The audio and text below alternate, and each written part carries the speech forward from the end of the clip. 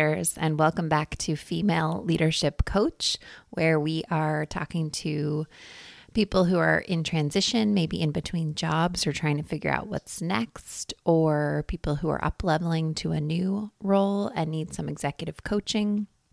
Or maybe you're just going through a big change in your life and you're looking for some extra support and guidance. So today's episode is about making space when you commit to something.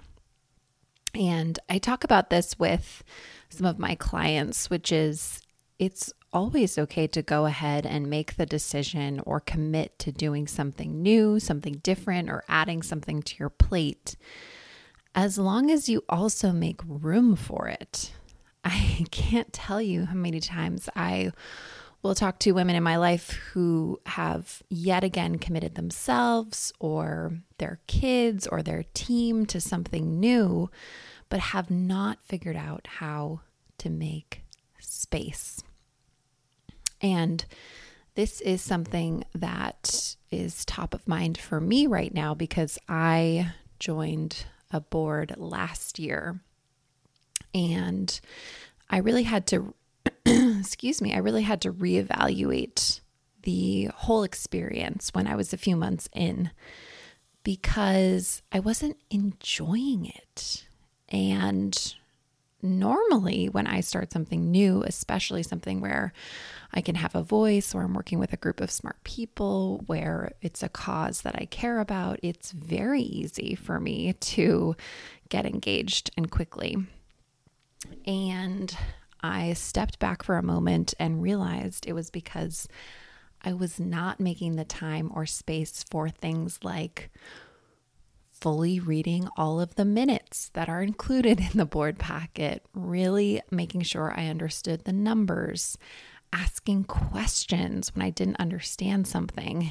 And it's not like that takes hours and hours and hours. I mean, it is really 30 to 45 minutes before each board meeting to make sure that I am in the right headspace to feel prepared, to feel like I'm ready to engage in discussion with my colleagues, to really show up in the way that I want to.